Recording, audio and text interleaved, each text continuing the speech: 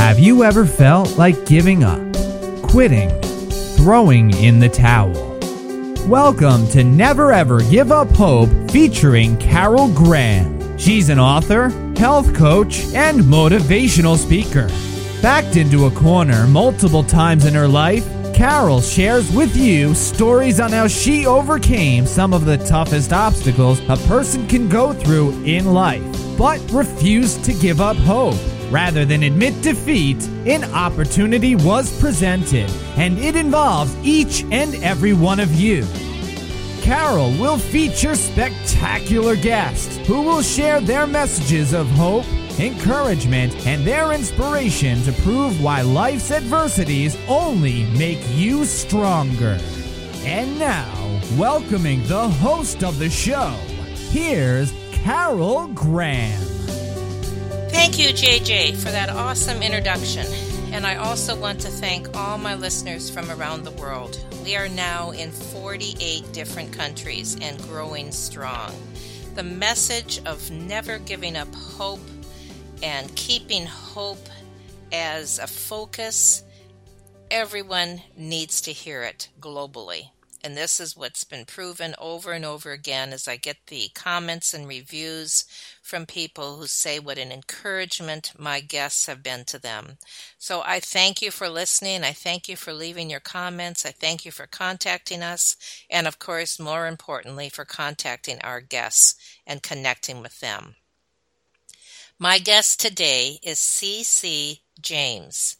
She is the author of the Ghost No More series, and this is a memoir series about surviving child abuse. Now, we don't talk about child abuse a lot on this show, but we certainly have, and each story is unique.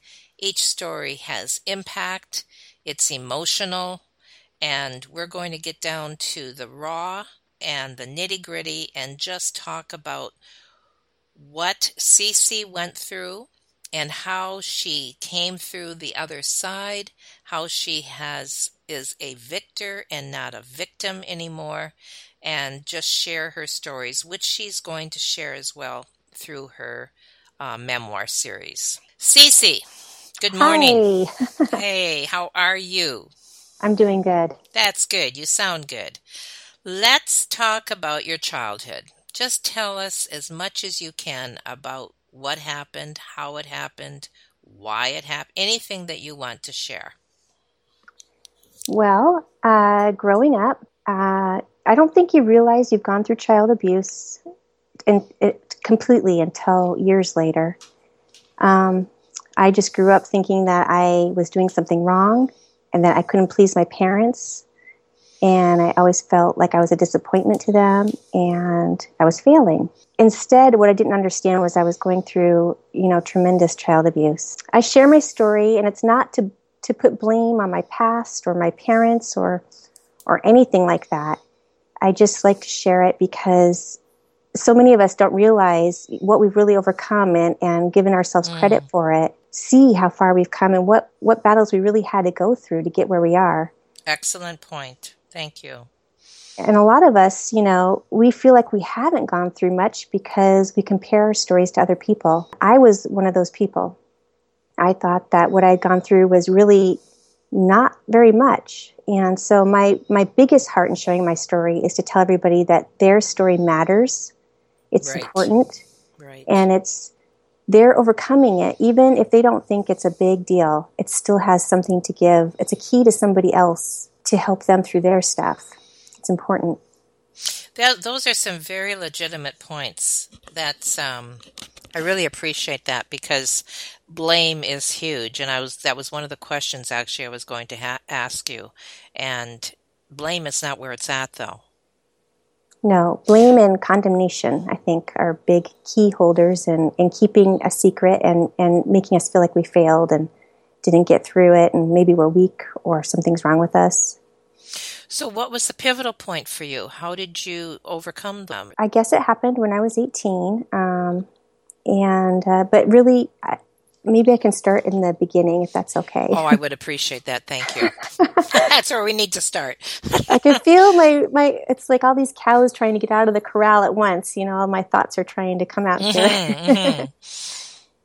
So yeah, I was unwanted at birth. My parents were hippies, and they just loved that free lifestyle, and I probably came and squashed a lot of that with the reality of what parenting was about, and my mom really resented me. I didn't realize that at the time. Life was rough from the very beginning.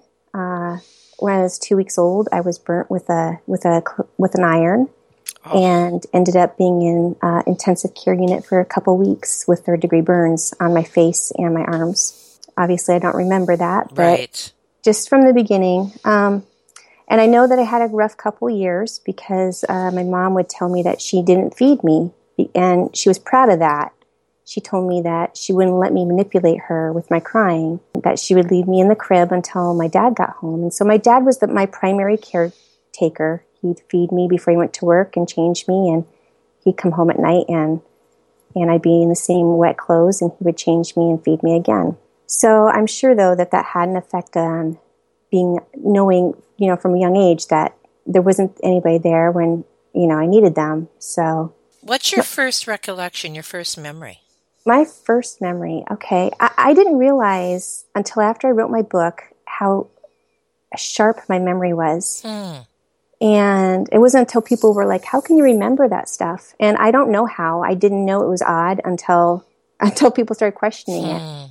I remember riding my dad's motorcycle, and I was we left my dad when I was 3, so I was between 2 and 3 with my mom, and I remember being punished a lot. Even though my dad sounds like a good guy, he had his own demons and issues that he was dealing with. I had, on my second birthday, I had a black eye from my mom, and I was always dressed in clothing that covered my limbs because my dad would wear rings and he would hit me too, and I'd have bruises. So they were trying to hide the bruises. So my mom did leave my dad when we were 3, or when I was 3. I don't know why she took me. I think she did it because I believe it's because she wanted to punish my dad. She had a major disconnect from me, and I do remember that, again, about 3 or 4, where she wouldn't look me in the eye anymore.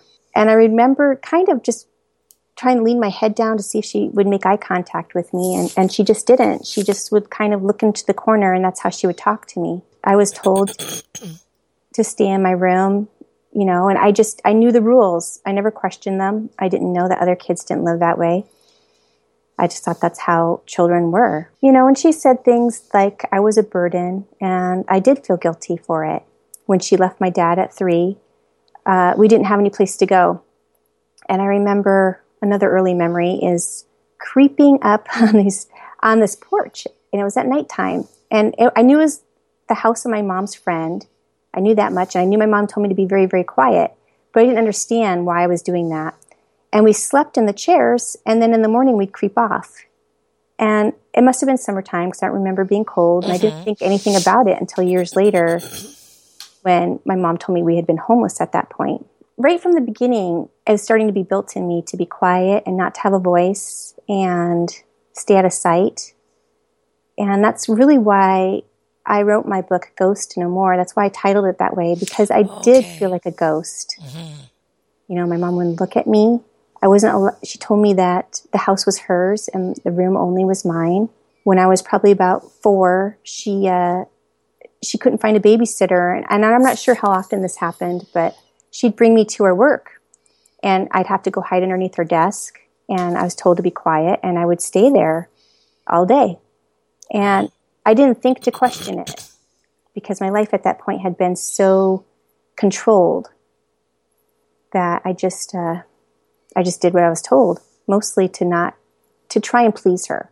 I really, really wanted her love, and I really, really wanted to please her and be a good girl.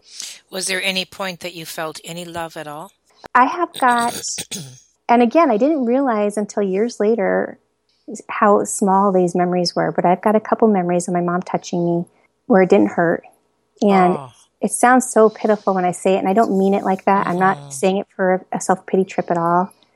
One time, we lived in this teeny tiny house, and the one single bedroom was divided into two by a board, like a plaster board. And there was a teeny tiny crack, just wide enough for me to stick my fingers in. And I was probably about 4 or 5.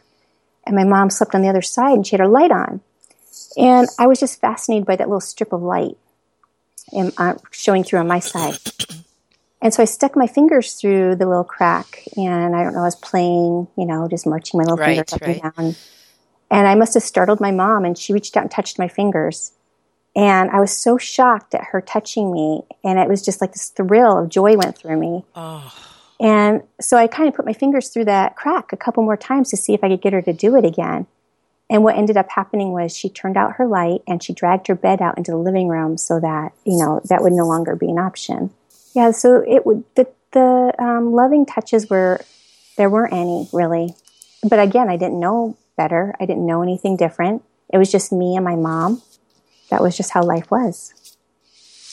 At what point do you recall feeling the emotion rejection?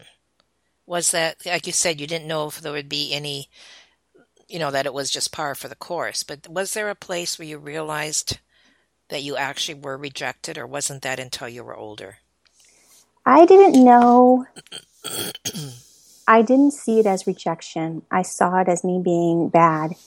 And every now and then my mom would dangle like a little carrot out, and she would tell me if I would be a good girl, she would fix my hair for school.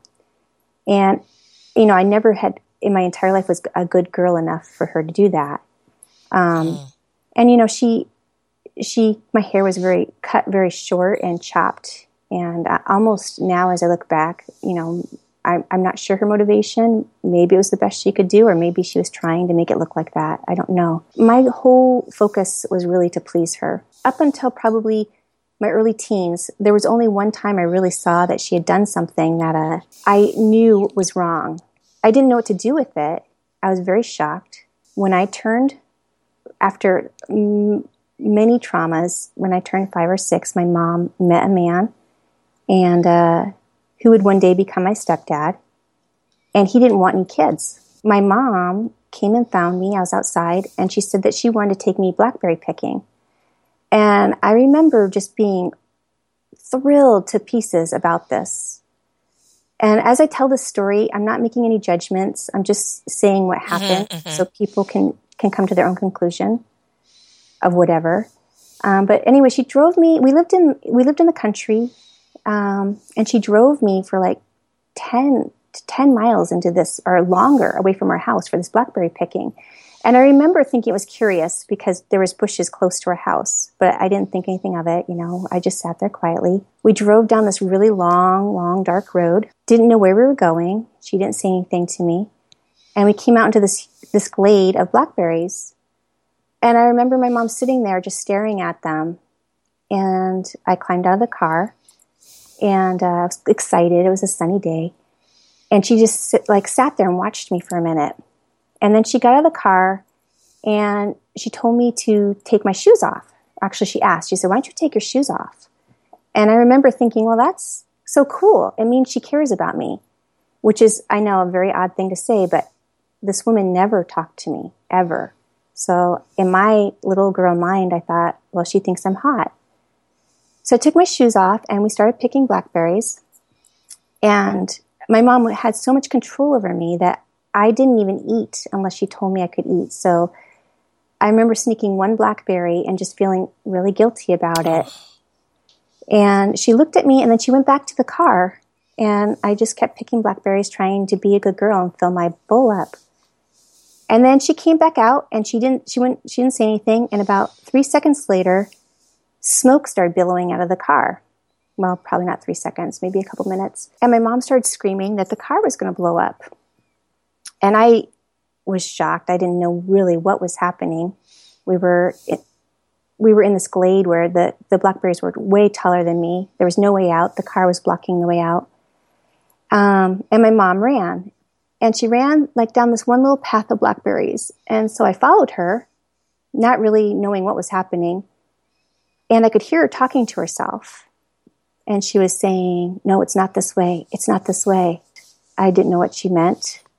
And then she turned around and ran back. And in following her, I'd gotten tangled up in these blackberries. And so the one moment that I knew that she did something wrong was this. When she came by me, stuck in these blackberries, I was like, Mom, help, help. And the area was getting very smoky. Mm-hmm.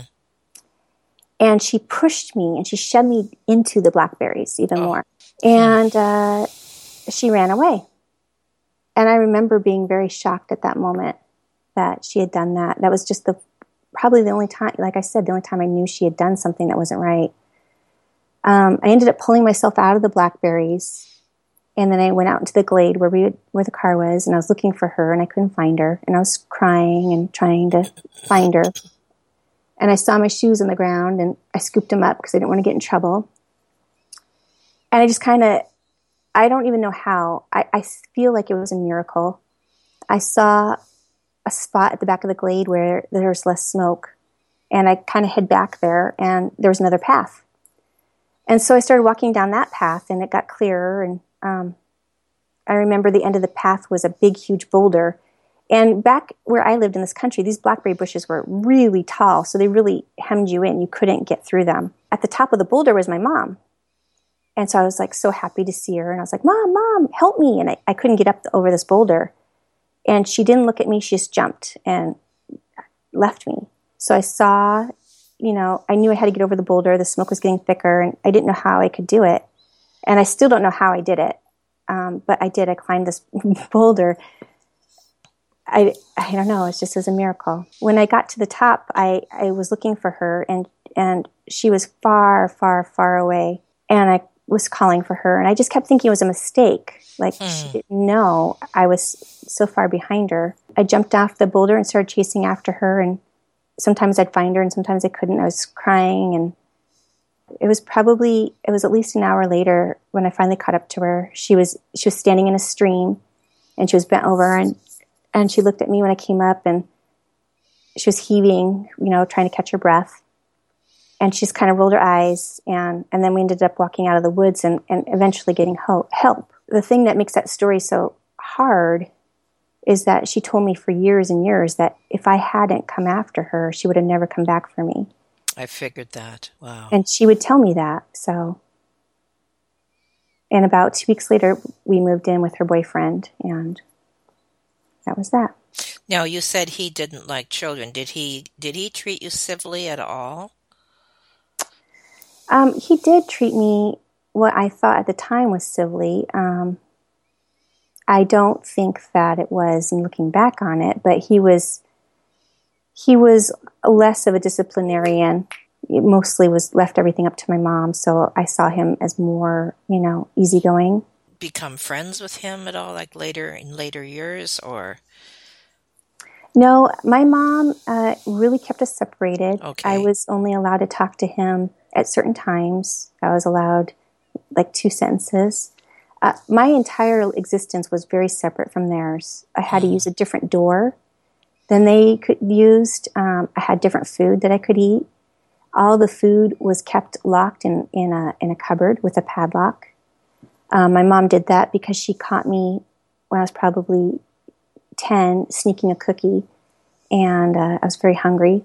I didn't know it at the time that it wasn't normal to not be hungry. I was hungry. Yeah, I was very, very. Most of my bedrooms were either out on a porch, but it wasn't like a porch. Usually it was built in as a bedroom, but it still had the windows going into the house, or it was like out in a little bedroom made into the garage, or it was out somebody built a bedroom in the basement. I was kept very separate. I'm noticing as you're sharing your story that you are sharing it in a reporting sense. You're not asking for self-pity. You're not asking for pity.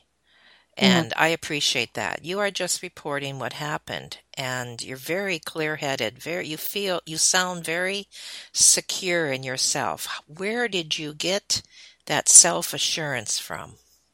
Well, I only have my story, and I only have the things that happened to me. I don't have all the answers.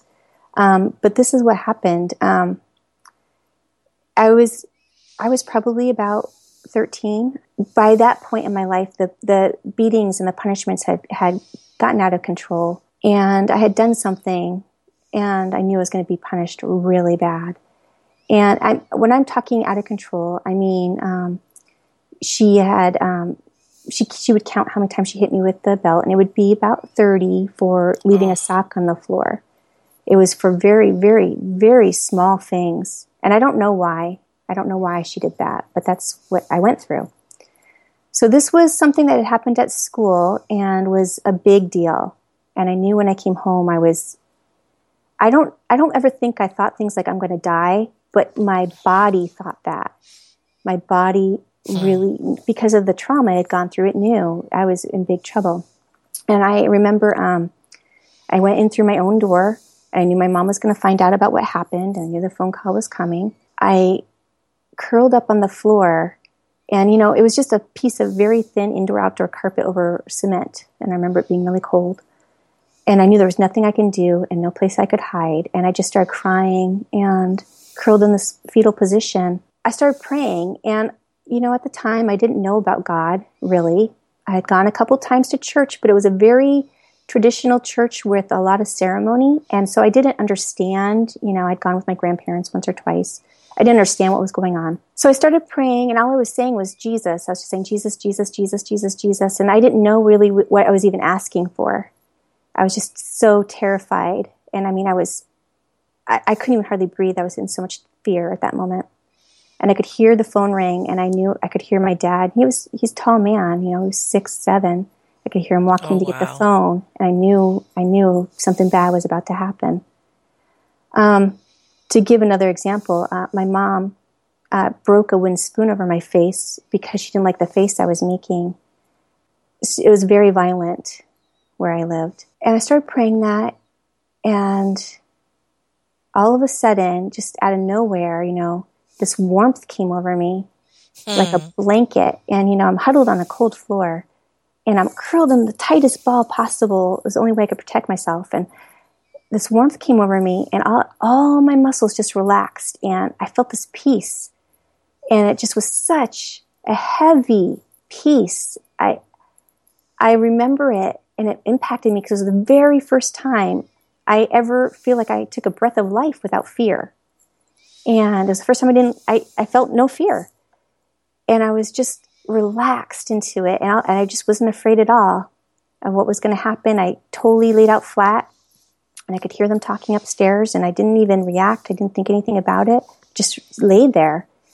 And after about 15 minutes, they didn't come down the stairs. I still felt that peace. And I was just like, well, I guess I'm just going to go to bed. And I just went to bed and went to sleep, which is not something I would do, in a situation like that. And so that really gave me a hunger to know what that peace was and why that came. And I know God saved me that day. That punishment should have happened. I don't know why it didn't. It was a miracle, and I'm very thankful for it. And it's impacted me for my whole life. When bad things happen to us, it's just amazing how God can turn them around. It really is. That's kind of my theme for my life is recognizing how God is giving me beauty for all those ashes. And there's a lot there. And sometimes, I'm going to be honest, sometimes it hurts, and sometimes I still struggle. Sometimes I feel like, man, I've gone around and around this mountain, but most of the time I see beauty for the ashes, and I see how God restored it, and that's where my hope is. I mean, He's gotten me this far, so I'm thankful. What an amazing attitude you have. It's amazing. I don't have words for it. It's just amazing. So at what point now are we? You're 13. So what happened in your teen years?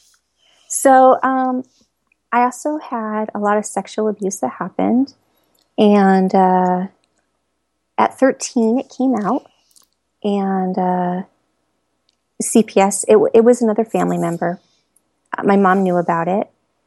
She would leave me alone with him for hours and hours, starting from the time I was 3. And so CPS took me away, Child Protective Services, and I was put into foster care. When was this?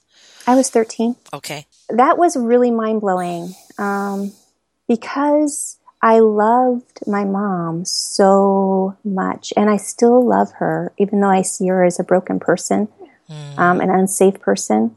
But I couldn't, the crushing guilt that comes from saying anything about your family, especially if you've been programmed like I had been programmed to want to please, and you don't say anything ever. And it was so overwhelming. My parents fought to get me back, and they did get me back after a few weeks.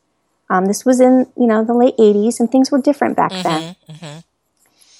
The punishment started right away as soon as I got back, and the overwhelming guilt, and also the hope that was snatched away. Because, there was hope in leaving, and to have it snatched away and to then be brutally put back into the abuse was very hard. My mom ended up finding a counselor that taught her new ways to abuse me. She wasn't a licensed counselor. She was hooked with another foster home, and it was named like a Tough Love foster home. Oh, okay. Back then, Tough Love was a big deal, and it was an abusive foster home. Most of the kids there were using drugs and having, some struggles in that way and acting out in that way.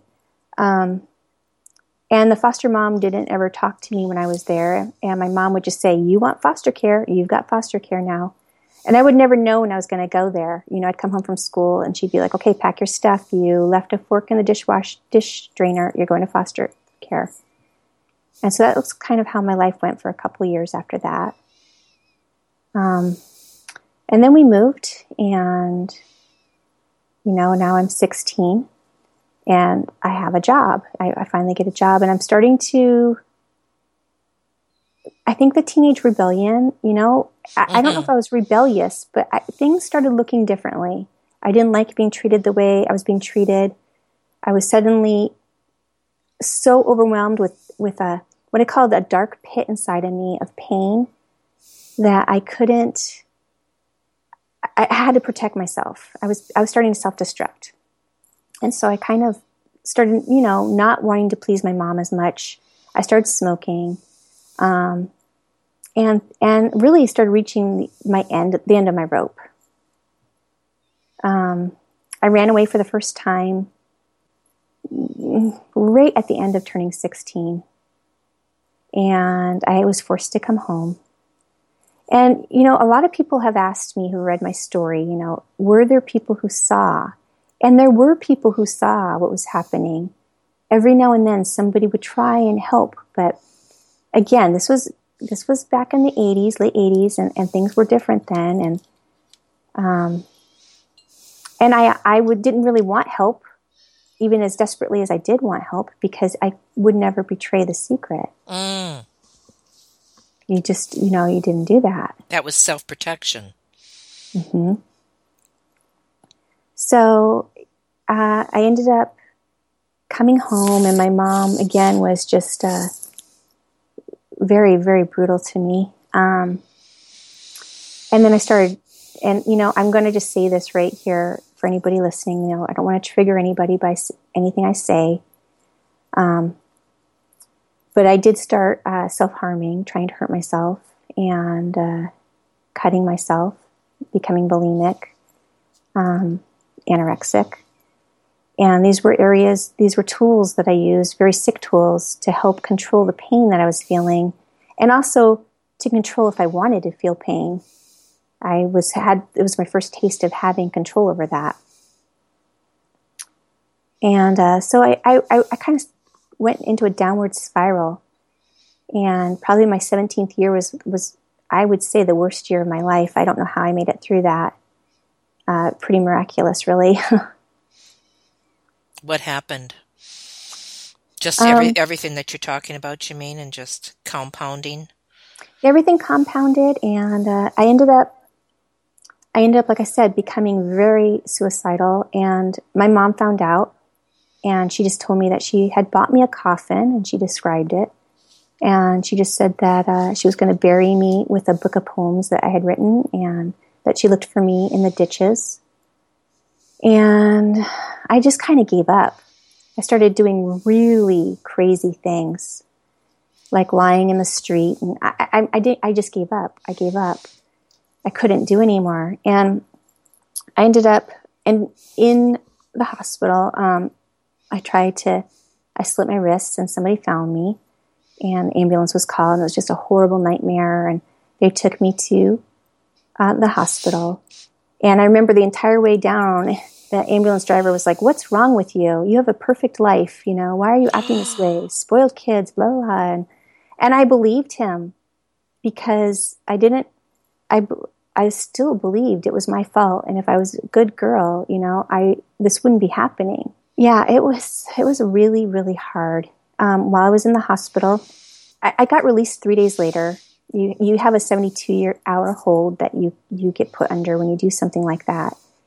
And when I came out, my mom was less than supportive. My best friend at the time called me, and she asked me to go for a car ride with her. And, you know, I'd just gotten out of the hospital. And this gal had done so much to help me. You know, she had dragged me out of roads. She had tried so many times to help me. But when you're teenagers, you really don't know how to help each other except to listen. You know? And she asked me to go for a car ride. And we had talked about moving to another state together. You know, I'm 17 now. And I just had to tell her, I can't do it. I can't. I'm at a place right now, if I leave this house, I think I'm going to do it. And she kept going, come on, let's go for a car ride. And I said no. And so she said, I have a card for you. And she left me a card. And that night I told my mom, okay, that's it. I just want to, I'm not going to be able to make it. I'm going to kill myself. So she drove me down to the hospital again. And about maybe the next day, they came down to visit me. My mom and my stepdad came down to visit me while I was at the hospital. And I remember my mom grinning. And this was the first time they'd ever come to visit me at the hospital. And she was smiling. And they sat in the bed, and I was so happy to see them. And my stepdad said, we have something to tell you. And I thought that they were going to tell me. I didn't even know. I just was so happy to see them. I thought they were nervous, you know. And he said, your friend killed herself last night. And so that's why that year was so hard and so dark. And I felt so much to blame for her doing that. And I hadn't even known that she felt that way. Wow. When I was feeling that way. So from that point, I didn't go home really. I ended up moving with somebody else. I couldn't go back home. At the end of that year, I don't even know how I made it. I really don't. I still continue to go to school. I just was, when I think back at that time, I just was like, I really was a ghost. Perfect name to your book. Now you say your title of your book is Ghost No More, so that indicates that you were free. I was. Are you ready to share that, or did you want to share some more about your story before that point? Oh, no. This is where the story starts. Okay. Go for it. So I ended up moving from place to place. You know, I was homeless. And as a homeless teenage girl, a million bad things happened, even more than what I've shared. I ended up finding a home with 4 people who were looking for a roommate. And it was the first time that I actually was kind of in a sort of stable environment. I got a crush on one of the guys. And we started dating. And I call him, his name is Jim. I was really scared of Jim in a way because I wanted to hide all of this ugliness that I thought was me. And I always felt like I never was going to fit in. You know, I never had whatever was missing. There's something missing inside. I knew it. When I look at other people, I just felt like the odd man out. And sometimes I felt like the monster, just that there was something so terribly wrong with me. So I tried and hide that around him. And he fell in love with me, and I slowly fell in love with him.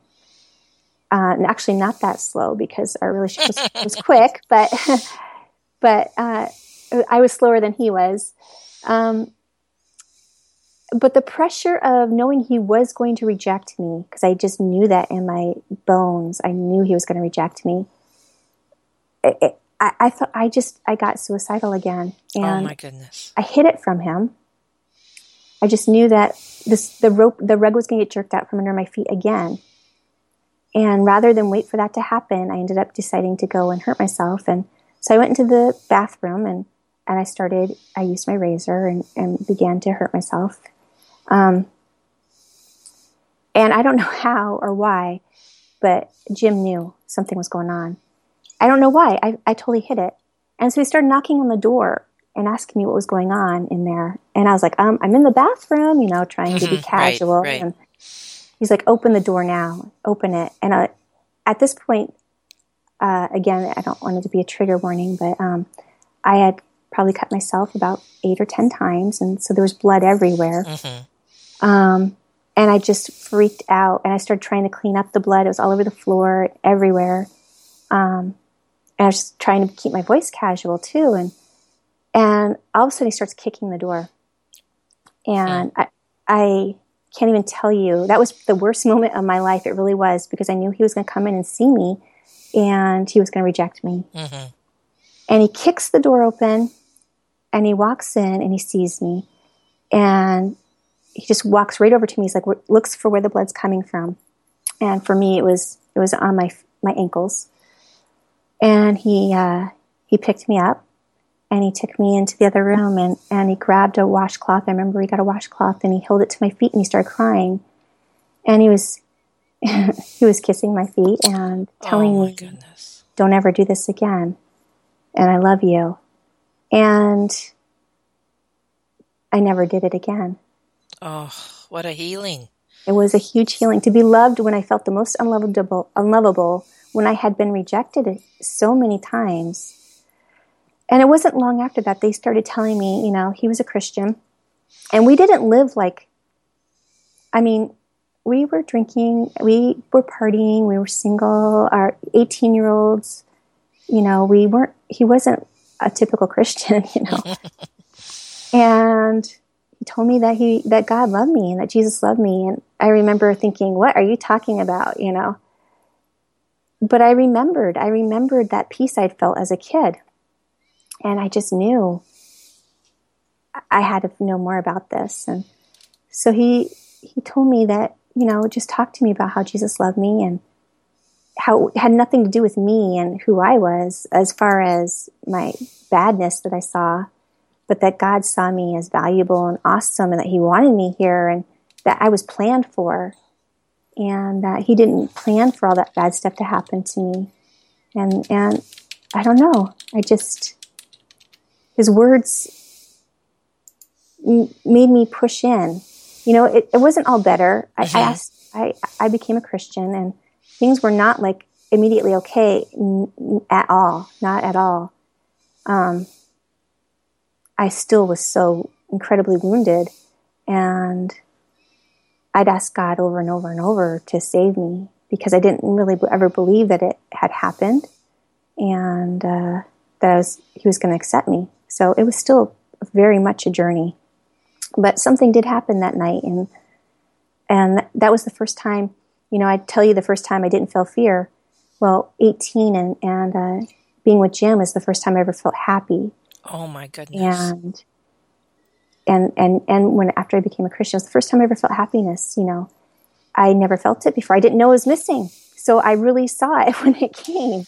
Up until then, my life was, even the good moments had so much shame and guilt and fear. And those feelings are such deep, dark feelings that feelings like happiness can really get overshadowed. And yeah, so that's how that started. It wasn't an immediate, yay, I'm fixed. There was nothing like that. But I knew love. That was another thing that happened, is that for the first time I really knew what love was. And so what happened, I guess, then was I tried to love my mom. And I was putting it together a little bit that there was something wrong. I know that sounds ridiculous. I can't explain it except that this had been my life from the very beginning. That's right. It's all you knew. It really is. And I knew other people had different experiences, but in my mind, it was because of who I was, that I was a bad person that caused my experience to be the way it was. But I tried to love my mom, and because I knew that was the only thing that was going to change the situation was if she really knew love, if she could know God's love. And I went forward in my life, and I ended up having children. And the next big step I saw was that, before I had my first child, I did go to counseling, and we really dealt with my best friend who had killed herself.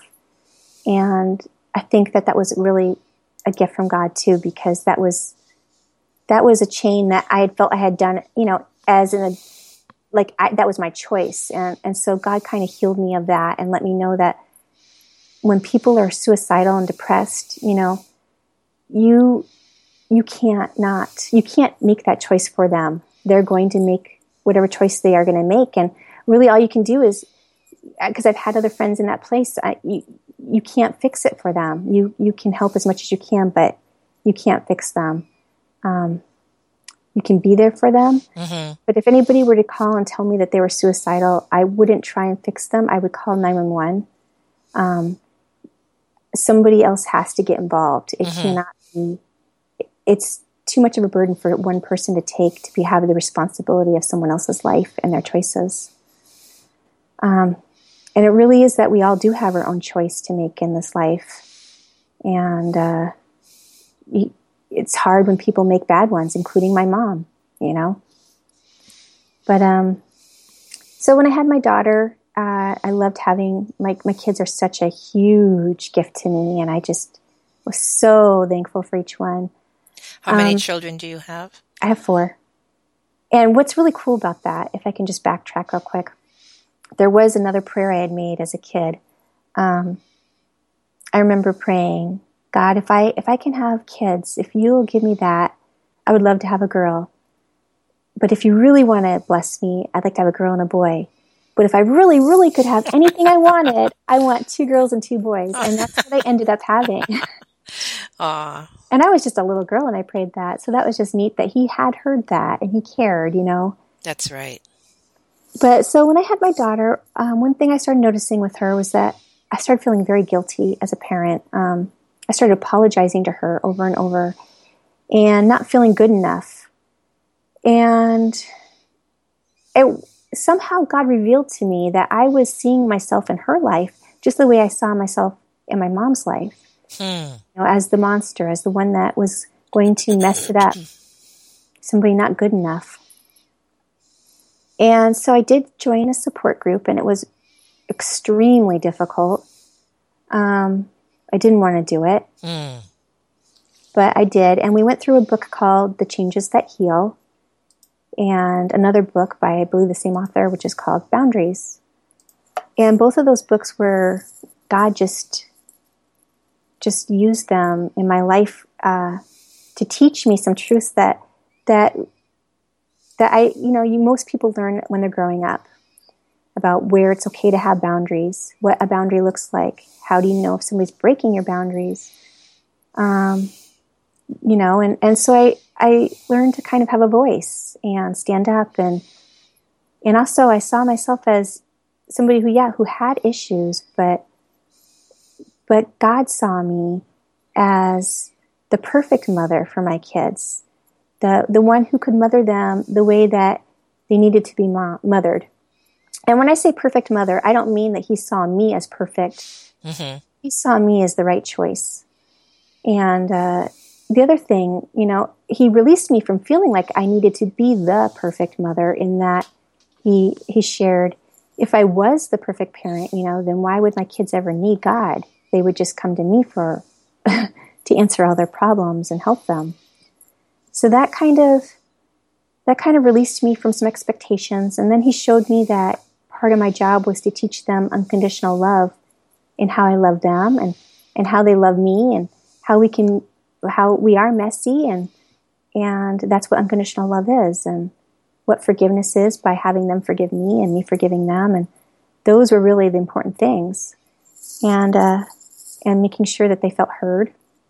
A tool he had given me was using the Mad Bed, and which is a horrible name. I don't know why I came up with it that way.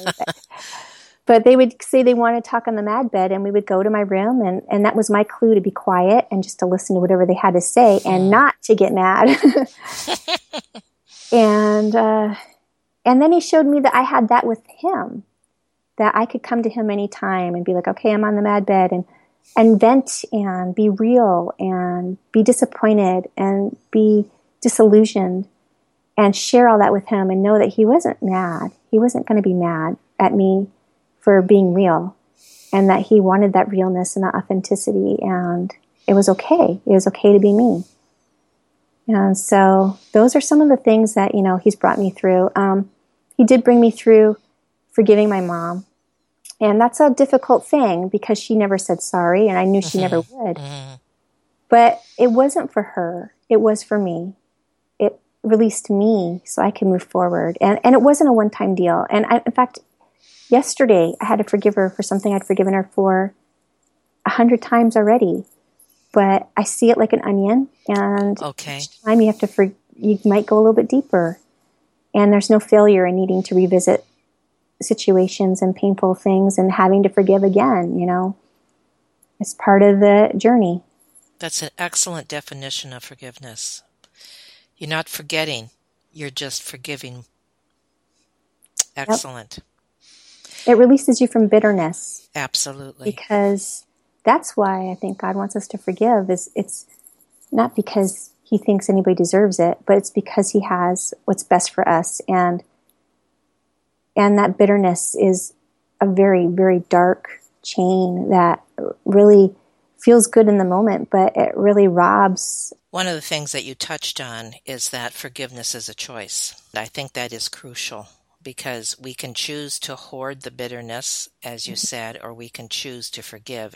And the only one that we are hurting when we don't forgive is ourselves, because the other party isn't necessarily even aware of that they've done something wrong. So, or even to the point where they like that you're bitter. Yes. People who have mental illness in that way, where they like to hurt people, they're liking the effect that they have, the lasting effect. And making you miserable. Mm-hmm. Absolutely. So, how old are your children? Oh, they're all, 3 of them are adults, and my baby's almost an adult. It just time goes by. I had my kids very young, so I mean, I'm in my early 40s, so I'm not, I don't know. No, that's a good thing. That's a good thing. And now, is your mom still alive? She is alive. And actually, this is kind of sad to say, but I didn't ever give up on her. She finally gave up on me, and that was a gift. That was a gift from God, because I couldn't let her go. I remember one time feeling like the Lord had said to me, do you want a relationship with your mom? And I felt like I had a choice. There was no right or wrong, but he wanted me to know that she wasn't going to change.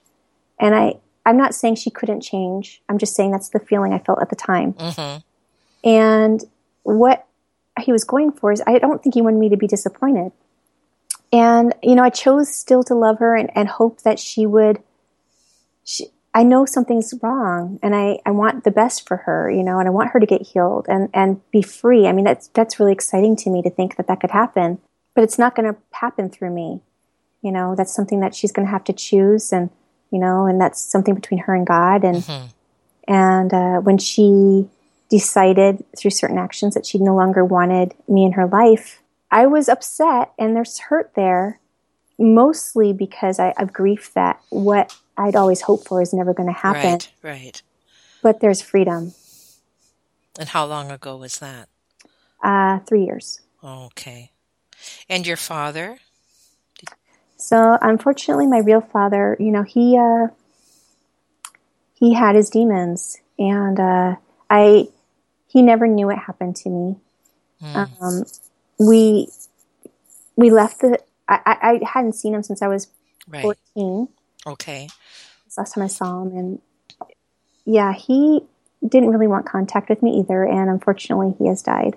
And you were the only child, weren't you? I am Or the was- child yes, on both yes. sides, yeah. Yeah. Oh, and now tell us about your books. hmm So I wrote my books. When I first wrote Ghost, like I said, my heart was to give a voice to anybody who's ever felt this way. And it's not to compare. I don't want anybody to read my story and feel like, oh, well, I haven't gone through that much. It's not true. It's all relative, isn't it? All relative. It really, really is. It's your story. And don't, I validate you and I validate what you've gone through. But I wrote so that people would have a voice and know their story was important.